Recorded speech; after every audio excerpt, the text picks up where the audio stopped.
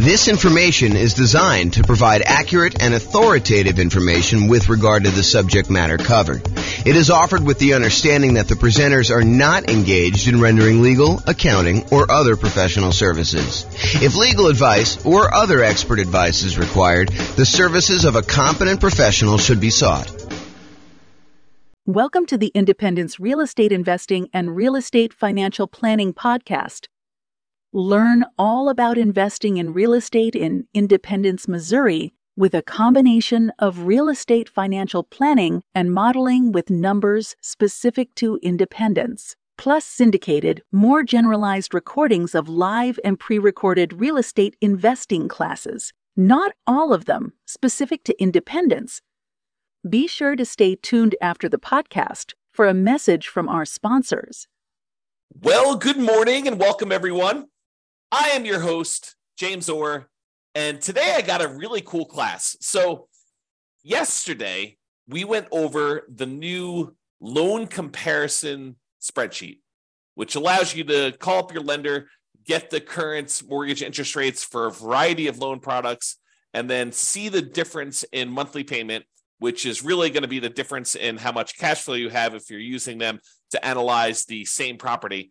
And then you could use that in order to make a decision about which loan to get and how much better that one is than another loan. And so the next thing that occurs to a lot of folks is, well, how do you actually compare and see what the difference is between one loan product and another loan product? And the most common version of that question that I personally get is, should I put 15% down or should I put 20% down when buying a rental property? And the reason I think this one comes up the most is a lot of folks believe that minimizing the amount of money you have investing in the deal is the optimal strategy, that is going to be the best way for you to approach investing in real estate, and that you should minimize how much you have in a deal every single time you buy a deal. And I'm here to tell you that there may be times, there may be some situations where that is not the best thing for you to do. And I hope to explain that to you here today in this particular class. This class is going to be a really short class about the question, should I put 15% down or should I put 20% down when buying a rental property? And I will also warn you that you cannot just use my numbers. You need to call up your lender and get the exact mortgage interest rates for these different loan programs so that you can compare them side by side yourself with the actual numbers for that day, because they're going to vary. And sometimes it may not be this extreme. Sometimes it may be much more extreme than what I'm about to show you, but let's get started and look at this. So first thing is, call your lender, get the rates, fill in this form. It's a visual on the screen here of the form that I went over in detail yesterday. So go ahead and call your lender in order to get those.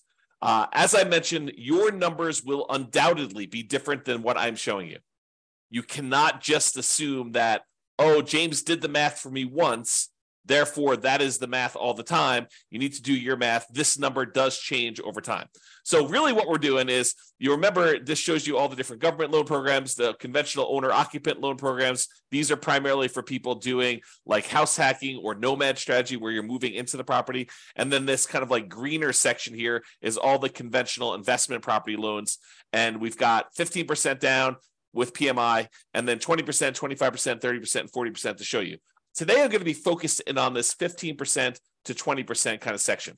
So this shows you the kind of like difference in monthly payments for the various loan programs for the investor loans only. And so you can see that the investor loan where you put only 15% down is significantly higher than the next loan program, which is the 20% down.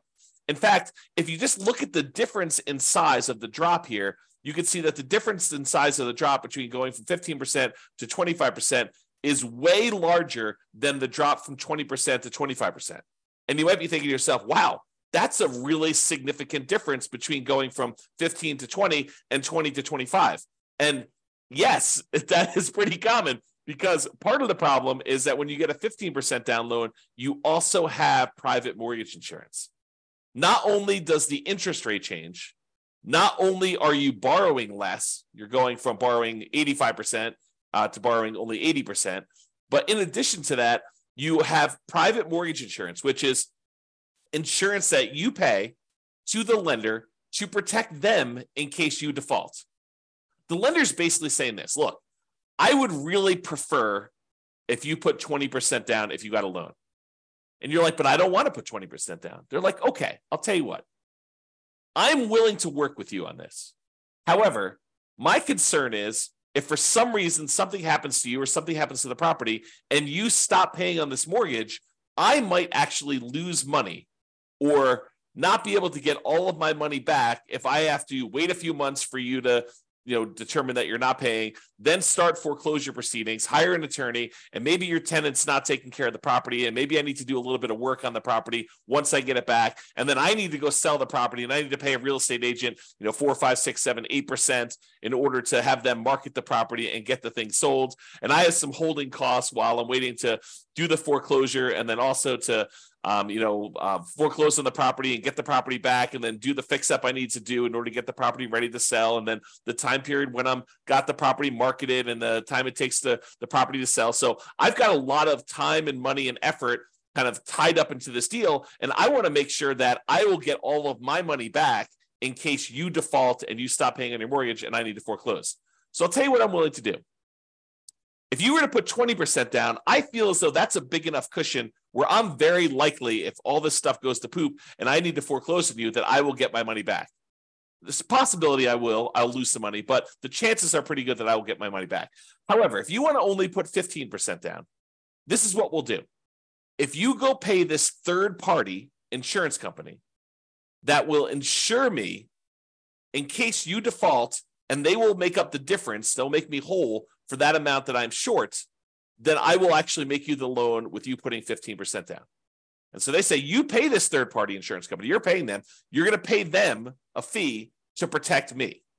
And that's what PMI is. If you put 20% down, you don't have private mortgage insurance, PMI. If you put less than 20% down, the lender's like, hey, look, I'm willing to make you this higher risk loan, but I want you to protect me in the process, okay? And so that's one of the things that's going on here. Let's look at the payment difference. I've just zoomed in on that loan comparison spreadsheet, and I'm just looking at the 15% down and the 20% column. It tells you the amount you put down, the amount of the loan that you're getting, the difference between those two. There's also a note in here about how many points there were. When I called up, there were actually points to get these rates.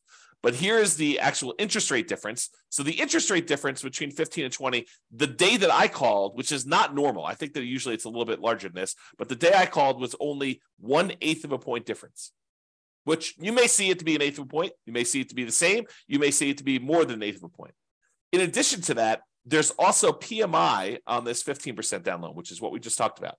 So the overall effective interest rate difference is 7.22 versus 6.625. And again, when you call your lender, these will be different for you. You cannot use my numbers, all right? What that means, though, is when you borrow this amount, the two different amounts that they're borrowing, one that's 15% down, one is 20% down, the difference in the monthly payment here is right here shown. So $24.81, $23.05. Basically, the difference here between those two shows you the number here. And so 50% down versus 20% down payment. The difference in cash flow between 15% down and 20% down is $326 a month. That's a big difference. It's a difference between that $3,062 and $2,736, $326 difference. So if you annualize that, multiply it by 12, you get $3,912 per year. So you'd get $3,912 more per year for putting 5% more of the purchase price down. Remember, it's not just that you're borrowing less, but it is that you're borrowing less. It's not just that, but it's also you have a lower interest rate and you no longer have PMI. So for the extra $22,500, which is 5% of the purchase price in this case, that you put down, you earn $3,912 per year more, which is a 17.39% return on the extra down payment. Now, technically, you'd save a little bit more on closing costs because your closing costs on a loan that's smaller is a little bit lower, but we're not taking that into account. It's relatively small. Also, because you put more down, your estimated return on investment from appreciation and debt pay down and your depreciation would be lower. You'd be less leveraged if you did this. So you got to take that into account too. But if you're really concerned about this cash flow number, realize that the return you're getting on that extra amount you put down, that $22,500 more, is about 17.39%. And that's like a cash on cash return on investment. That's the return you're getting in extra cash flow on that property. So are there a lot of other places where you could go where you could get an extra 17.39% cash flow return on your money? Yeah, sure. If you buy a rental property, typically it's more than 17%, but part of that is like deferred return. It's like your cash later return, your appreciation, and your debt pay down return. This is really all about cash now. It's money in your hand from cash flow. So 17.39%. Not a lot of places that I know of where you can get that, especially on a lump sum of money of this size. So in conclusion, it's not just about borrowing less. Putting more down tends to also improve your interest rate and eliminates PMI. You can determine the difference in payments to estimate the difference in cash flow, since the income is going to be the same if you're analyzing the same property. Then you divide that difference in annual cash flow by any extra you had to put down to estimate the extra return in cash flow that you're earning on that extra down payment. And then you got to ask yourself, can I earn that return or better somewhere else with similar risk characteristics? Okay. So the idea is do this calculation yourself and decide whether it is worthwhile for you to put this extra money down. And yours may not be 7%, 17%. In fact, it's very likely to not be 17%. Yours may be more in the line of, if I get a 5% return or a 10% return. Some cases it might be a lot more, maybe 20% return. But you got to decide, hey, look, maybe I'm not willing to put this extra down in order to get just a 5% cash on cash return on that extra money. Maybe that's not worth it for you. Or maybe it is worth it for you. Or maybe 10% is worth it. So you got to decide where your cutoff is. And part of the decision, at least for me, would be, what else could I do with this money to get that type of cash on cash return over that time period? Okay. That's all I got for you. Hope you enjoyed this very short mini class on whether you should put 25% or 15% or 20% down. I will also tell you that this is a common question. The next most common question is 20 to 25.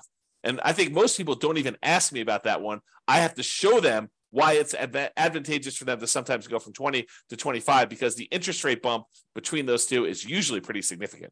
So same thing applies, though, if you're thinking about 20 or 25%, is you run the math and say, this is what my payment is at 20, this is what it is at 25%, this is how much extra I had to put down, and figure out what the difference is, figure out what the return is on that extra 5% down to see if it's worthwhile for you. That's all I got for you. This has been James Orr. Have a great day. Bye-bye, everybody. With home prices up, mortgage interest rates up, and rents up, but not quite enough to counteract the higher prices and interest rates, cash flow on rental properties in Independence is harder than ever. Book a call with the Real Estate Financial Planner to apply our proprietary 88 strategies to improve cash flow on your rentals. See the show notes for a link to schedule your call and improve your cash flow today. If you're a real estate agent, lender, or professional in Independence that wants to help our real estate investor listeners, consider reaching out to learn about collaboration opportunities with this podcast. We'd love to add more value to our listeners by having you assist our investors buy, sell, and finance their real estate investments. See the show notes to schedule a call to discuss collaboration opportunities